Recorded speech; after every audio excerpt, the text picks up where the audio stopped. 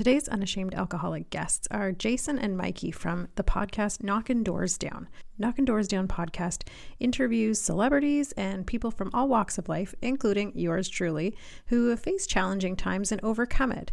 Their podcast guests include Charlie Sheen, Caitlyn Jenner, Kelly Osbourne, and so many more. I highly recommend it if you're looking for a new podcast. I hope you enjoy my conversation with Jason and Mikey. Jason, Mikey, thank you so much for joining me to chat on the Unashamed Alcoholic today. I love your podcast. I love Knockin Doorz Down. I love the people you get to talk on there, the stories they have to tell, but just your stories on your own. Like, you each have your own stories too. So I'm super looking forward to hearing a little bit more about your backgrounds and what got you into this. So thank you so much for chatting with me today. Oh, thank you for having us. It's our pleasure. And likewise, of course, you're here on our podcast too. So we appreciate you. Yes, this is sort of like our mutual podcast conversation day. It's wonderful. I'm so glad we could arrange for this. Like I said, you both have sort of your own reasons as to why you are, felt connected to this podcast and to doing this line of work. Can you take a minute to share each sort of like your background, what brought you here today? If you're sober, if that is part of your life, what it is that has, that connection to Knockin Doorz Down. Me first? You first? You first. All right. I'll go first. Well, a background of addiction in my family. Both sides have lost family members to it. My father himself, an addict. He's over 20 years sober now. Wow. But I grew up with that childhood stuff. And it was that day and age of where it just wasn't talked about. I mean, I even remember I thought about this not that long ago, to the Betty Ford Clinic. My dad was there. And the next thing I know, I'm having a conversation with Anna Nicole Smith, who, of course, Wait, what? Wow. Yeah. I think I was 14, 15, something like that. And didn't even realize for a bit, and unfortunately she was in a terrible place, but it's really sweet in my experience. But there was never any of that conversation post any of my dad's stints in rehab of like things that you talk about, that you don't have to drink, you don't have to do drugs. It doesn't have to be a part of your 20s. And I really didn't start drinking until I was of legal age. I'd had a sip here or there, but I was the guy in high school that got drunk people home if I went to a party. But once I got to college, my last 2 years, I started working in radio while I was going to college. And so it started to be like, okay, I'm no longer, the rock for mom or there with my mom, who was, looking back, really kind of an enabler of things. But I get it. She didn't want her husband to die, the father of her sons to die. And thank goodness for her, because my dad's still here. And without her grace and love, he would not be. So, for me, it was wasn't really a problem at first. If I didn't want to have a drink, I didn't have a drink. But there was a certain point in life, probably late 20s, where some of the trauma from my childhood came to maturation. And I didn't realize it with the choosing of my relationships. Unfortunately, my kid's mom and I, we had some tumultuous times with our relationship. Get along great now, best of friends, but there was a lot of different triggers, and I think for both of us, and it was that term trauma bonding going on. And so there's a lot of masking insecurities, the pain, never dealing with those traumas, and a bunch of other stuff that all of a sudden the alcoholism kind of just got worse and worse and worse and worse until I, after my divorce I tried to confront it within my marriage, but didn't take. And then after the divorce, my drinking resulted in some legal problems, a car accident, that, had a DUI attached to it. And because I walked away from the car accident, because it was less than a quarter of a mile from my house. So I walked home, but my phone was thrown somewhere from the car. I got incredibly lucky. You see the car, it looked like somebody died. Wow. I was so fortunate. So I was facing some jail time. Fortunately, I was able to not. But probation, all those things came down. The financial stuff. I mean, between a destroyed car and everything else, I'd say I was out near 10 grand because of this. Wow. And so kind of the first road post that divorce and trying to figure stuff out. And even then, it still took me another 2.5 years to really start working the program at all. So fast forward a couple years after that, still working in radio. I've now moved up where I'm running a radio group. I'm the operations manager, so essentially below the GM, overseeing programming. And Carlos Fierro, of course, and we got his book coming your way. Bumped into him, chance thing. He had a 13-year cocaine addiction, been sober 14 years, and so many great things between his foundation and his clothing brand that all benefits its foundation and these programs. He said, hey, I got something I'm working on. You're always talking about these podcast things that you do for fun. I'm going to call you in 30 days in classic Carlos fashion. Call me 3 hours later. And like, I'm going to tell my story of addiction. And I know that, you're doing the work there. What do you think? Do you think you can start a podcast where you talk to people where it can help them in the area of addiction, mental health, trauma and everything else? And it was kind of the God shot I was looking for, because I wanted to do more with my life. I just wasn't happy with my career, my place in the world. And sure enough, there you go. So we're just over a year old now, and continuing to grow. I hope that was short and sweet. I know Mikey's bored because he's heard this shit over and over, but I want to give people the nuts and bolts of it. No, that you hit on everything really important. Do you talk about your sober time? Like, do you talk about the amount of time you've been sober? Do you share?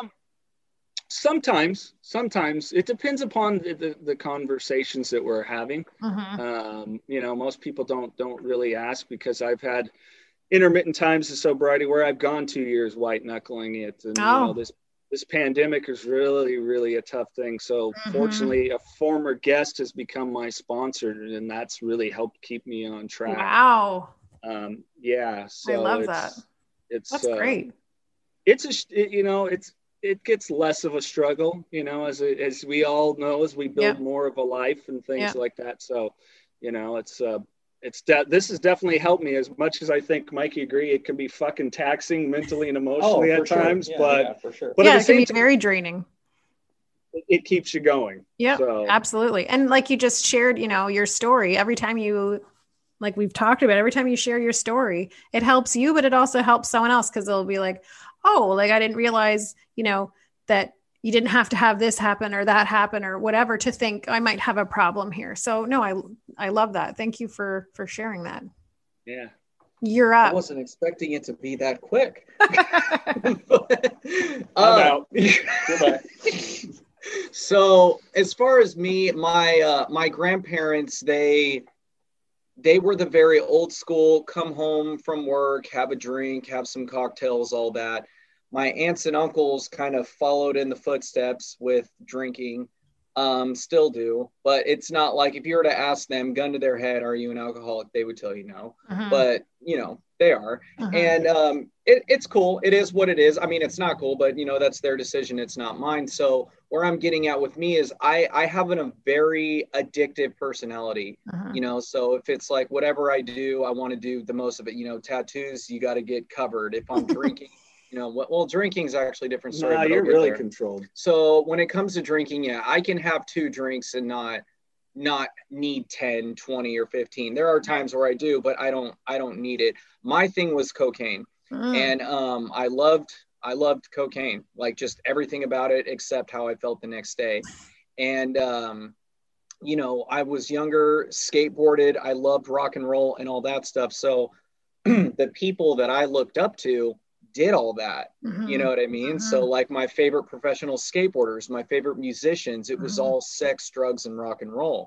So I had that to look up to, and I also wanted to be like them. I wanted to look like them. So there was a couple years where I was actually bulimic as well, because I wanted to be skinny like them and all that, So those were the footsteps I chose.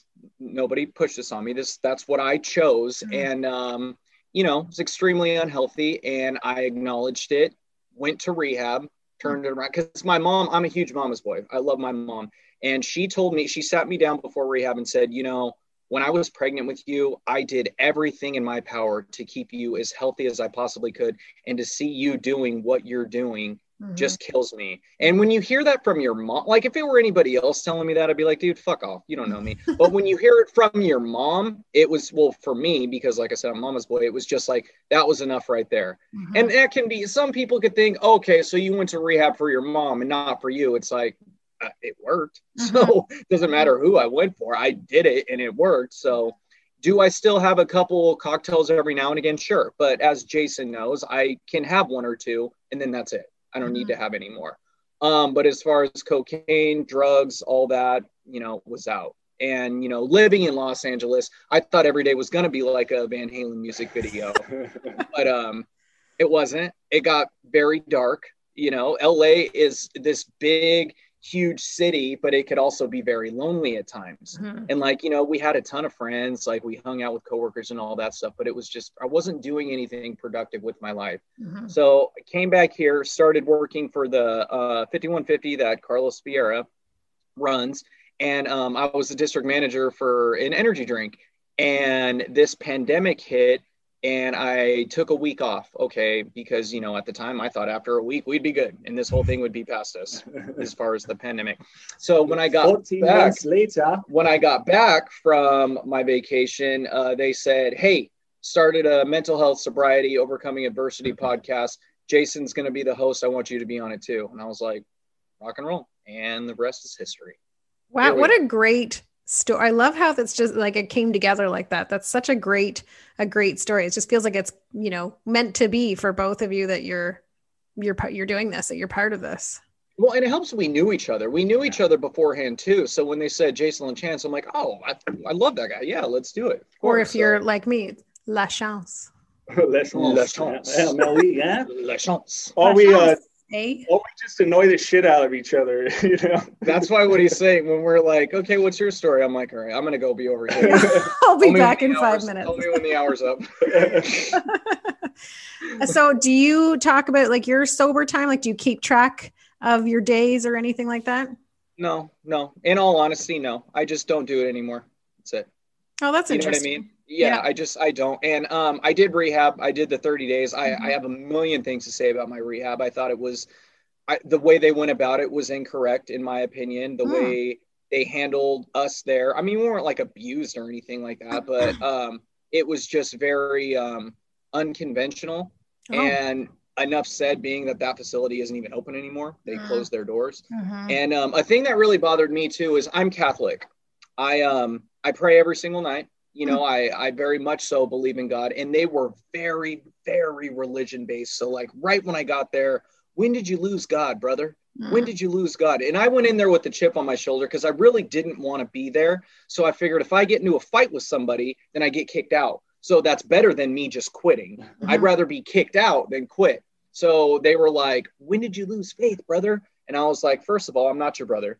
Second of all, I never lost my faith. I've always much so believed in God and still do. Like, don't tell me that I lost my faith, you know? So it was just kind of, that can go on a whole nother hour because I had a lot to say about it. I won't say their name, even though it doesn't matter. Because like I said, they shut down, but still.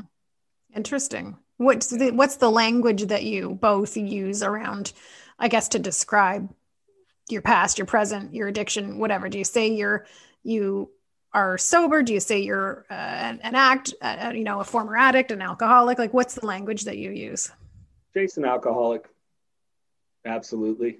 Start every share and every meeting I'm in. Jason, alcoholic. And whenever anyone asks, because it's not that I didn't try drugs a little bit here and there, it just wasn't my thing. But so I think for looking at my ism, it helps me to identify, to go into any meeting or in conversations like this, to much like you do, just incredibly own it, put it out there, because I'm completely unashamed by it. I'd be ashamed if I was still drinking and using. Yeah. But now, no, in this state, I'm incredibly proud of that. And anyone else that be it if they're hearing this and they're 35 seconds into their sobriety, they just decide, I'm going to put it down. They found your podcast and here they go. Or if they're 35 years or whatever it is. So no, I own alcoholism.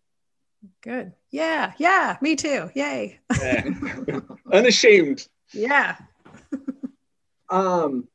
I'm unashamed as well. I feel like everything that I've done in my past has led me to who I am and what I'm doing today. So I have zero regrets on anything like, man, I wish I'd never done drugs, or man, I wish I'd never done that. Like, no, everything I did brought me to where I am today. So how I would describe myself, I don't know. Because I would not describe myself as an alcoholic at all.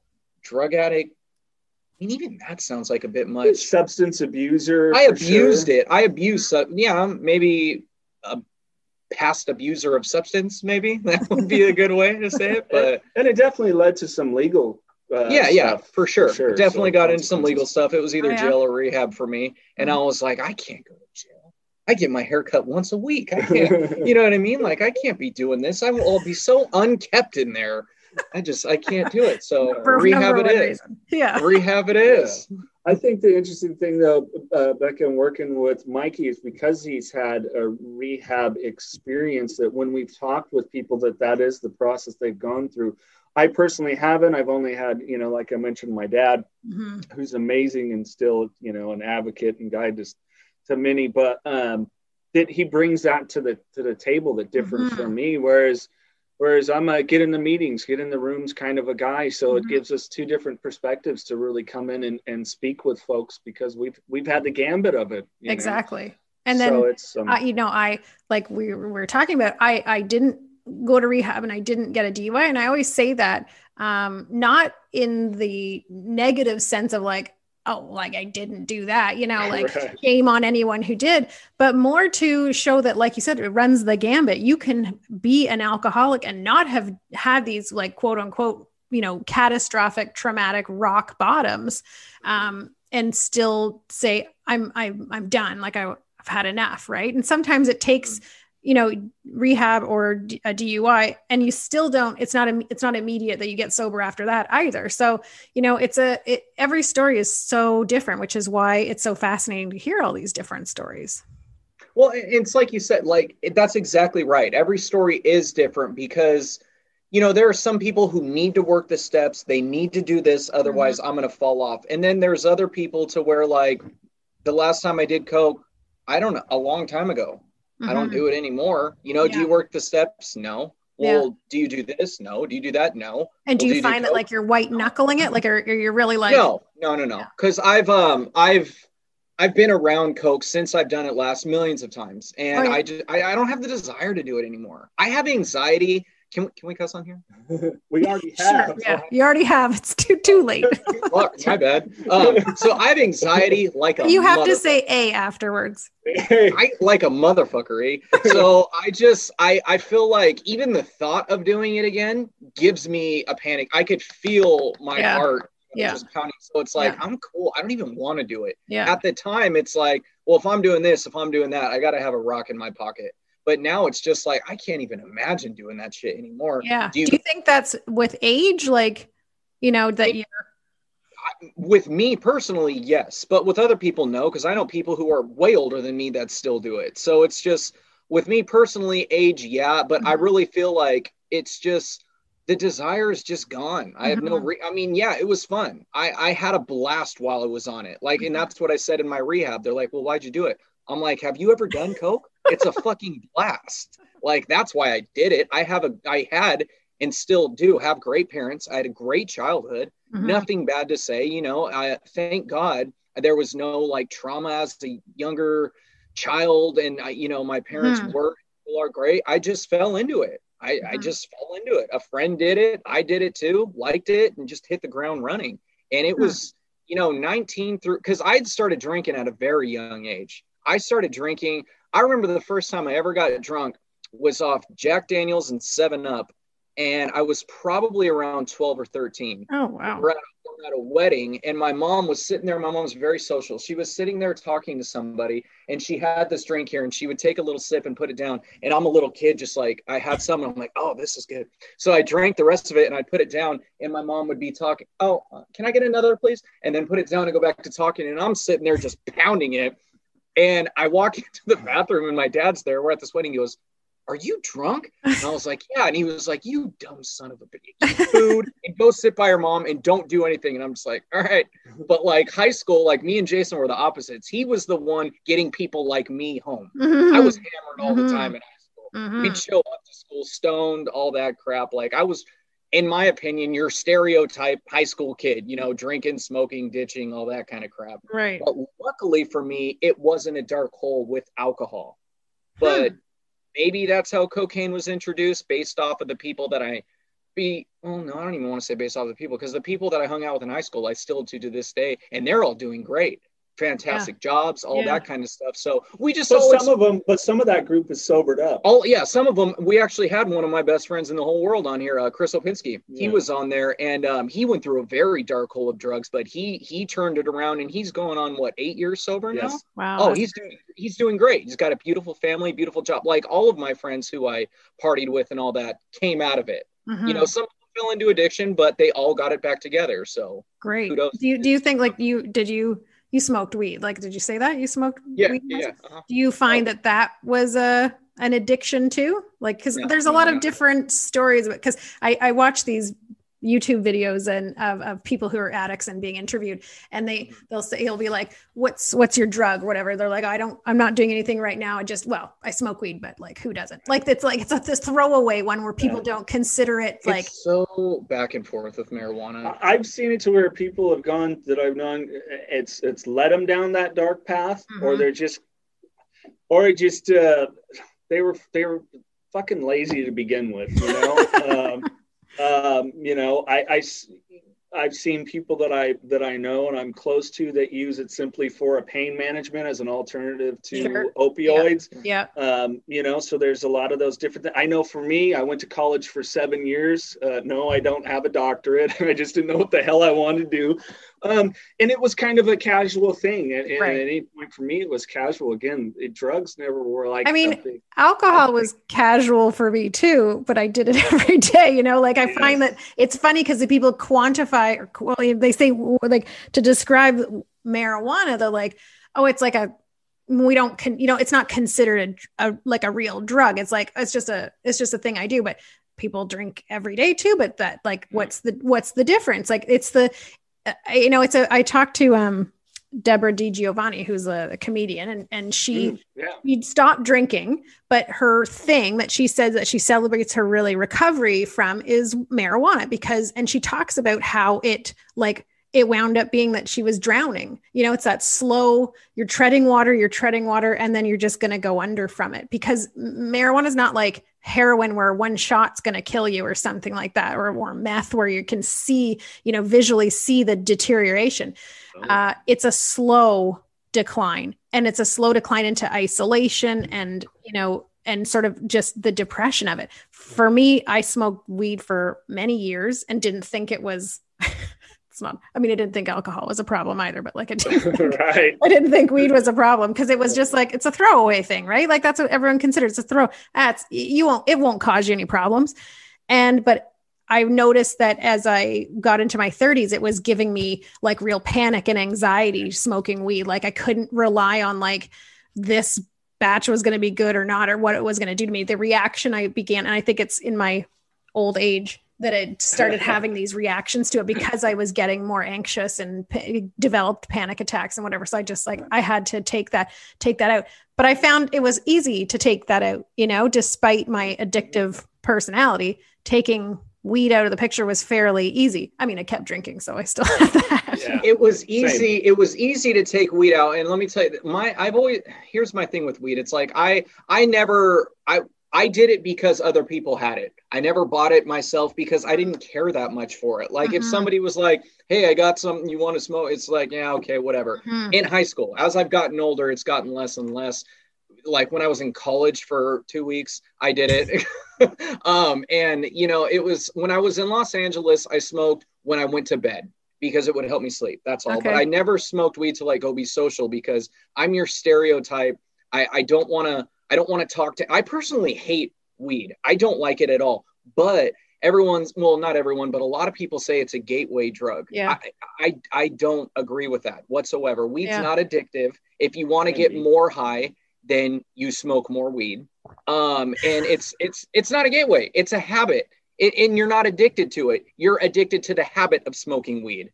You know, your body doesn't fiend for it. This is just what you do. After you eat, you smoke a joint. After you do this, you smoke a joint, and before you go to bed, you smoke a joint. So it's like, oh, my body's addicted. No, you're used to this. This is a habit for you. It's not an addiction. That's why, in my opinion, this is all my opinion, and why it was so easy for you to quit, because it's not an addictive drug.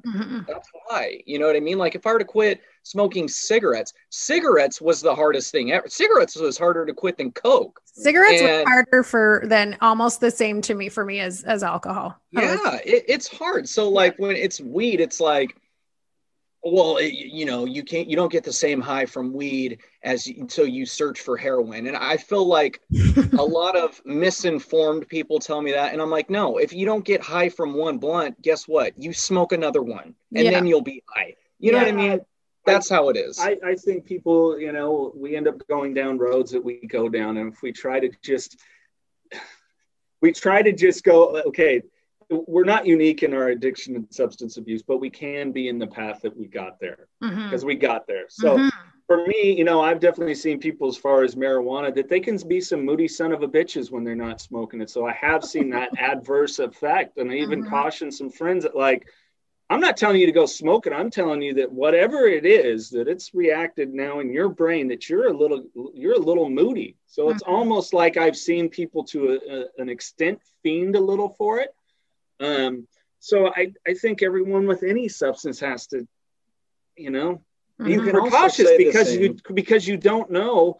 Any of these things, we're changing a chemical reaction in our brain, and everybody, like you said, for you, anxiety. I know I have a friend that if she were to anxiety through the roof, a panic thing. For me, it was when I did, I was the guy that was like, all right, let's eat a box of Captain Crunch, watch a silly movie, and go to bed.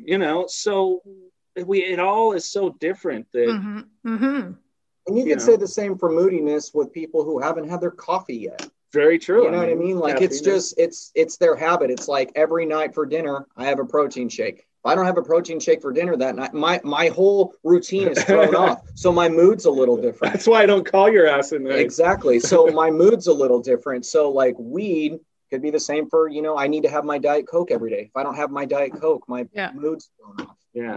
So. And it's it's like you said, it's a habit, and we're very much creatures of habit. And I think when you've overcome something, you've eliminated something, I'm very focused on now what I control and what I have in my day and what I have to look forward to. And, like the coffee, the whatever junk food I take pleasure in, like all these little things, I need that because that's what I can now control. So, to have, you put that, you're basically switching out one thing for another. You know what I noticed is that I don't need to smoke weed in order to eat a box of Captain Crunch. Captain Crunch bomb. I could do that without weed. That's very sharp on the gums, though. It's very sharp. Oh yeah, the top of your mouth is screwed after a bowl of Captain Crunch. I had a gum graft, so I'm not gonna. I can't put that in danger because that was horrible. Eating mush for a week and a half. You guys, your podcast is so phenomenal, like who you speak with. You've spoken with Caitlyn Jenner and Charlie Sheen and The Situation, like Mike Sorrentino. It blows my mind, the amazing people you have on your show and the stories that they tell. And like I've said to you before, it's always so interesting. You can have the biggest celebrity in the world and they'll tell you their story of addiction, sobriety, recovery, and you can find something to relate to in it from your own story, which I think is the key, right? That it doesn't matter who you are. We can all still take sort of a similar journey, or we can all be impacted by addiction. So, what you're doing with the show is fantastic. The message that you're putting out there. Who's been your favorite guest? I have favorite guest, and then I have most impactful guest. Oh, go. Favorite is no delays. Don't think. Kelly Osbourne was awesome. Mm. So by the time this is out, Kelly Osbourne would have. Who's your biggest impact? Biggest impact for me personally? Probably Charlie Sheen. You could say me. Becca. Yeah, Becca for sure. That's what this is all set up for. My name is supposed to be both of your answers. No. So I'm going to have you go looking for my ancestors up there in Canada. No, I'll be editing this anyway to make it my name that you both said. Becca for both.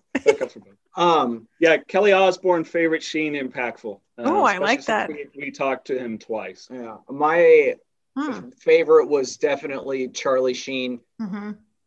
The second time.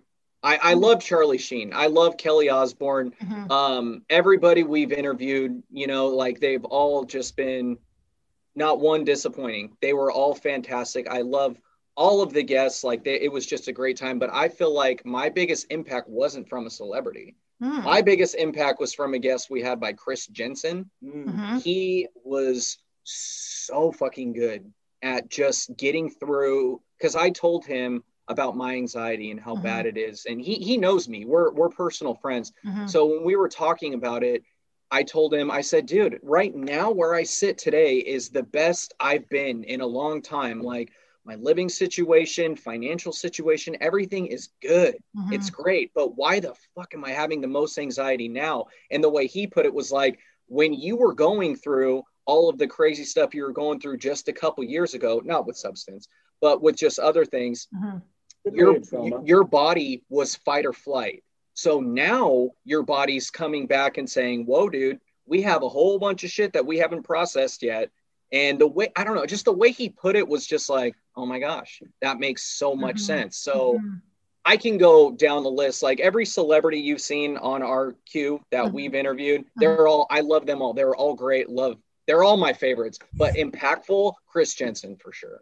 Oh, I love that. Yeah. What if, and then after you've taken time to absorb today, my name will be. Becca. Well, we already said that. Becca's the first. Becca's the first. I mean, all my second favorites are secondary to that. But it's like interesting thing is, he was talking about his friend Chris Opinski, who came in locally, well known in our area, and that really kind of helped the local community go, wow, wait, what are these guys doing? Plus, I had, in the midst of moving, lost my AA book. Hit him up on social media. He's like, I got an extra one. So, it was the first sign to me that, oh wow, this community is going to get a whole hell of a lot bigger for us. And now, we've gone to rehab facilities on tours when we've traveled to the LA area to do interviews. We're talking with people that are experts in the field that I'll talk to directly, be it a text message or a phone call here or there. Right. And so we're at the amount, there's a great organization in Fresno that we've kind of tied in with that. The gentlemen there that have been through it, that they work with people, they have a facility that they come and, further our education. So, I mean, that's invaluable as well. So, but I'm a huge Charlie Sheen fan growing up, so that was cool. And then Kelly Osbourne, I actually, having worked in rock radio, bumped into her when I think she was about 16, 17 backstage one time, and to see where she's at now, as opposed to then that I think she was a little shithoused. It's awesome, and she's a total sweetheart. So that was so sweet. That was really cool and very encouraging. Just thought it was awesome. And we were the first people she spoke with about her relapse when that happened. So, those things where people who choose us to be that vulnerable, Charlie talking about when he found out about his HIV diagnosis and just really vulnerable and like, all right, let's do this again. That's why I said that the second time we talked to him was my favorite. I mean, he was an absolute delight both times we talked to him, but the second time it was like we dug deep into stuff. We got I'm a huge fan of this movie, I'm a huge fan of that movie out of the way the first time. So the second time we really got to dig in a little deeper. I mean, it's just so amazing. Like when I see, who you guys have on, definitely jealous, but I have to in recovery work on my character defects of jealousy and that just to think that, okay, maybe these people wouldn't come on my show yet, but they're putting their message out there somehow. And the point of this is that they're sharing, like they're being vulnerable. They're sharing their message widely about their struggles, their successes, in addiction and sobriety, mental health, and it's going to help somebody, right? Like that, ultimately that's what matters. Like, who cares? I have to think like, who cares if they say no to me The point is that there's stories out there somehow. And that's what matters, is that someone else with a big name is talking openly about this. And ultimately that's the goal, right? Is to continue to say these words, to say that language, to normalize this conversation. That's what the purpose is, right? Yeah, absolutely. And I was in sales, so being told no, it's nothing to me. I'm used to it. We get a lot of no's too. It's really hard to get the rejections. It's really, I take it very personally. For every celebrity you've seen on our show, 10 have told us no. Oh, yeah. So. Oh, well, that makes me feel a bit better. Yeah. And we've even had the ones where it's like, yeah, I'll do it. And then we're excited. And then like 5 days later, it's like, nah, I changed my mind. Yeah, I'm over it. I'm over it. And it's just like, okay, well. I was going to say, like, what's the hardest part about, doing this? So, that's hard for you, but it makes me feel better. You learn to not get excited for it. You get excited for it when you get to the destination. Yeah. You're still not excited for it yet. You're excited once you see them walk in and sit down. Then it's like, okay, we're happening. So that's something I've noticed that you guys do. You go to the people. So you've traveled. Were you doing that in the last year, like during the pandemic? Like, how did this affect your interviews and your? Oh yeah, we went to Philly during the pandemic, and that's when we talked to Mike Sorrentino and Bam Margera. That was with Novak. Yeah, that was the pinnacle of the pandemic. Yeah, we went in September. Yeah. I think it was September of last year. It was close to Thanksgiving. Not that I'm a stalker, but yes, I concur. That's when it was. So I was a wreck on the plane with my Lysol wipes. Oh yeah. He was, you know what? And I give him a hard time, but I know what he's going through. I have an idea, people that I've been close with that have that anxiety and germophobia. Not that I don't try to maintain being clean, but I'm not the captain. Wipe down everything and do all that. But yeah, you were on the ride home. Yeah, that's true. Okay, let me get some Lysol wipes. I'm like, fuck you. You're giving me shit for him. What were you doing, like COVID tests all the time in order to do this? Oh yeah, we were getting tested all the time. Yep. Tested all the time, maintaining a distance, all that good stuff. Jeez. Yep. And masks on until the interview started. Yeah. Shit, I wore 2 in the airport. Yeah, he did. He was doubled up, man. So I mean, you're a little more cautious, and people obviously wanted that because Mike the Situation, who's awesome. I mean, he's, if we tag him in a tweet, he retweets it. He's been just great. There a lot of people have just been phenomenal. They all have, but he was actively shooting Jersey Shore, so he had to be extra precautious. So, those kind of things where we had to really do our checks and balances just as any other production would, because we're coming not with just audio equipment, video equipment, traveling across the country. That was a pain in the ass, and then cold and we frequent LA too. So, it's where a lot of folks, excuse me, I apologize, where we go and speak with them. We have to go through that same process too, and really, mind our P's and Q's, so to speak. But it's added a few layers to it for sure. And with Mike, you could see that we were distanced, like even on the YouTube and whatnot, he was 6 feet away from us. When we said hi, it was an air 5 or like a very, very light knuckle tap followed by, the hand sanitizer, because like I said, he's in production right now. Yeah. He cannot afford to get sick. Right. So we're like, yeah, I get it. Yeah. So outside of the pandemic, what's the hardest part of this job? Because this is your full-time job, right? Is it? Yep. Oh yeah, full-time. I would say is that you don't know what you're going to get with someone. So for me, I don't get excited until it's done and I go, awesome, that was great. Yeah. Because did you have to learn that the hard way? Sometimes. I think 20 years of radio, I knew it. Right. I expected it coming from doing a lot of interviews. And Mikey, he's the booking guy. He's that work it. I do the audio and video side of it, so that's challenging.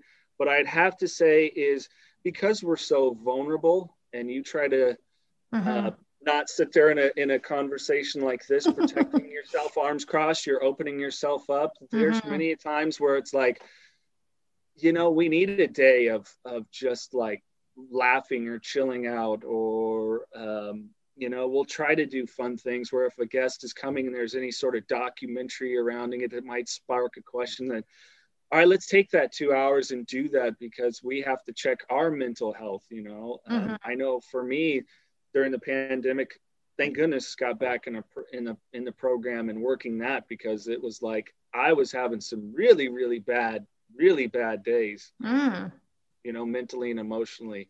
Yeah. Because this stuff can be taxing. You have a lot of empathy for people. So for sure. I think that area, I don't know, Mikey, you? Yeah, no, it's definitely the same, because I love what we do. I love the job. I love, getting the message across to people who need to hear it, want to hear it, all that. I feel like we're doing a great thing, but at the same time is, like Jason said, checking our mental health, because when we're in it 24, because it's not a 9-to-5 job. I'm on the phone all the time, as is Jason, Right. we're always, doing this and that. Talking about anxiety and mental health and all that 24/7 really wears on your mental health and your anxiety. So I feel like that would, and I don't want to call it difficult, but if I were to pick anything, that would be the most difficult, I guess. But that would probably be it. I just, but like I said, it's not to the point where it's unbearable or hard. We just need a day. I just need a day. Like, I'm going to take today.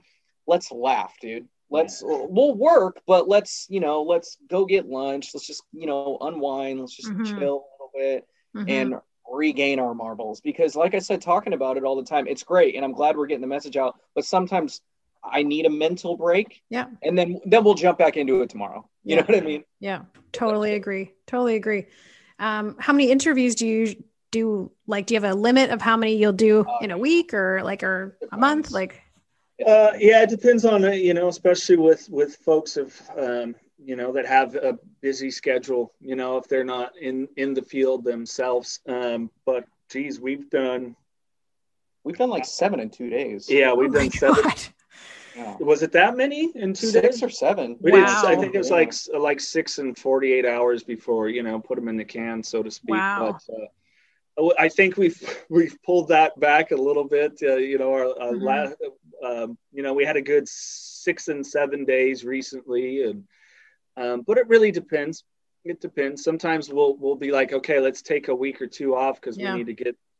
People don't realize, but the amount of work that goes into an interview, because not only do we, of course, have the audio channel for Knockin Doorz Down, but the YouTube channel as well. So putting that stuff together, making sure we have the right sponsors that are in there, continuing to try to build the business to a lot of our funding comes from Carlos Vieira's his foundation and his clothing brand 5150. That's our sponsor. So and trying to learn the business of podcasting too, to, get this thing more self-sustained, and so that we can offer more to charitable organizations and through his charity. And so it's a lot of stuff to figure out when it's all you do. I know. And you're just what you're saying there, that just sounds like that. Great plans, big plans, exhausting, for sure. And, as someone who's doing this as a completely a hobby with no sponsor and just me figuring out how to edit my name into what you say in your answers, it's very, it's so time consuming. It's hard. And sometimes you go, what's the point of this, but then you get like these messages here and there from listeners, and it makes it all worth it. I was going to say, what's your plan? Like, what's the big picture, the next step for the podcast? Well, we want to continue to, of course, grow, build more awareness, and people sometimes when they go, oh, these people talk about addiction and mental health and trauma, that they think, oh, and then they listen and they're like, wow, you guys have a lot of fun with it. Is it, we continue to expand that and get that out there to people that grow the audience, and hopefully get more aligned with rehabilitation facilities and stuff along that line, that, that when they want something that's real conversation, that kind of the feel I always want Knockin Doorz Down to have is like it would be in an AA meeting. I know you only do women's groups. I only do men's groups. I just find I can speak more vulnerable there. Mm-hmm. And it's really the connection that I need because of some of my stuff is a bond and honesty with men. Is for people to have that feel, even if they're not struggling with addiction, but they're kind of curious of what are those honest conversations like. So it's really getting it out there, trying to continue to grow the audience. If the whole world wants to listen, great. If it's 50,000 people, awesome. And really kind of turn it into its own. If we're working with brands that they really align with what we're doing, and we have a passion about their products, and we believe in it, and know that too can kind of be of benefit to people. So it's really, in addition to helping creating a self-sustained business here, which is a challenge in itself. So I love that. Has it been impacted by the pandemic in a way? Do you feel like you have more listeners because of the rise in substance abuse, or more, potential for listeners because of that through the pandemic? I feel like through the pandemic, we've been very fortunate because a lot of the celebrities and stuff that we get to talk to are available right now. Yeah. Because nothing's in production and whatnot. So, I think through the pandemic, a lot more people are listening to podcasts, and I see all over social media, somebody recommend a podcast, because that's what a lot of people are doing right now. So to answer your question, yes, I feel like through the pandemic, it's actually benefited, not us, but just podcasts in general. I feel like a lot podcasts are it right now, So I mean, something statistically like there's a new podcast every 2 minutes. Oh my God. It was less than that. In 2020, there was a new podcast every 30 seconds. Yeah, there's over a million, I think, indexed on Apple alone now. So, and that's the other thing that's a challenge too, is breaking through. We're not, we speak with celebrities from time to time, but we're not celebrities. So it's that challenge of breaking through there too. So as like why, you've got to make people not want to just listen to it because of who you have on, but because of your dazzling personality, and what you have to contribute too, right? Like it's got to keep it interesting and fresh still with your own stuff. So, when you say those numbers, like that is scary competition that's out there, but not everyone will last, right? Like not all these ideas are long-term, or they don't have the stamina to go that long, or people were home and now they're back to work. That's why I started this, because I'm home. I have the time to do it when I don't have the kids with me. So, the plan is to go as long as people will chat with me. So, Well, not to mention there's podcasts about everything. Like there could be podcasts about office chairs. What's your favorite office chair? I like the black ones with the mesh, There should be a podcast about everything. There might be a podcast. I haven't checked. Hall & Oates. There should be a podcast. I'm sure there is. If there's not, I should be starting it, but I do not have the time to add another podcast. I was about to say, if anything, you could do a Hall & Oates one. I'll even think of a clever name for you too. The only reason I would start it is so I could interview them. Podcast and Oats. All the reason. Podcast and Oats. Pod and Oats. Yeah. Pod and Oats. I like that one too. Yeah. So it's going to be me and John. I'll have to get him on board with this though. There you go.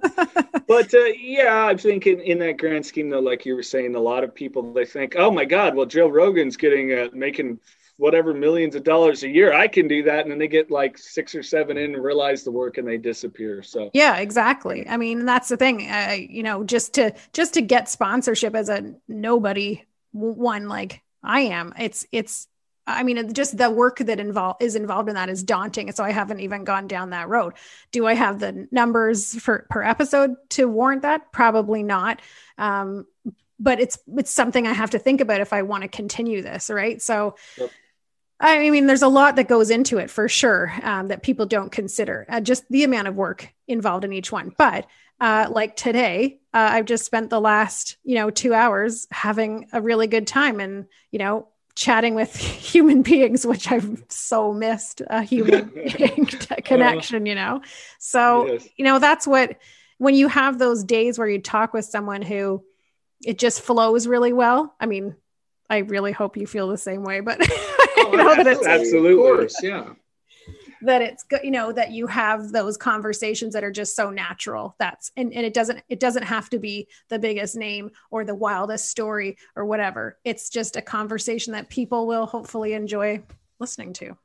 Yeah. Absolutely. Yeah. And there's been so many of those that, in addition, of course, to yourself, but like Butch Patrick was great. I loved Butch Patrick. Eddie Munster from the Munsters, primarily where he's known, but he was just the easiest. Just here it is, it flows. It was no beating around the bush. I loved Butch Patrick's interview. Yeah, the best are the ones where it's okay. They share their story. Of course, there's dark times. We all have them, but by the end of it, you're like, fuck, dude, let's go. Like, the day's great. This person left you feeling awesome. And that's kind of the goal we go with all of them, that we try to finish up, that, like, yeah, this is a bright thing, people. This isn't a Exactly. Yeah. I mean, that's a big thing. People often go like, oh, you just must be suffering and you really, really want to drink, and you really like, no, you know, like life's fun, and like, it, you know, for the most, it's not all rainbows and unicorns in sobriety, but like, it's a lot better than it was. And it's not bleak and dismal like you think, because I can't drink, you know, anymore. Like, it's much better. Yeah. And now I have the tools to manage the ups and downs of life. Exactly. Yeah. And I no longer go, wow, everything's going great, let's party, or everything sucks. All right. Let's well, I drink. guess Now you have to deal with those feelings, and you have to navigate through that and feel all your feelings. So hard. Well, thank you so much, guys. I really loved chatting with you and getting to know the faces on the other side of the you know, these interviews, because, you know, you have some really big names. So you have some like fantastic stories that you tell. But I've loved just, you know, hearing more about your personal stories too, and getting to know the guys behind the podcast, and, you know, who I will not say obsessively follow online. I'm there. I'm always there.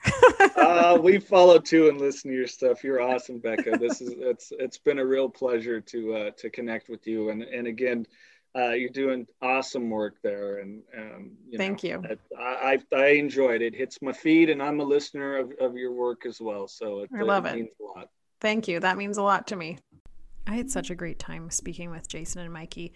We talked for a long time, actually, before and after this interview. I learned a lot from them, and I appreciate hearing their own background stories. I took a lot away from this. I hope you did too. Thanks for listening. See you next time.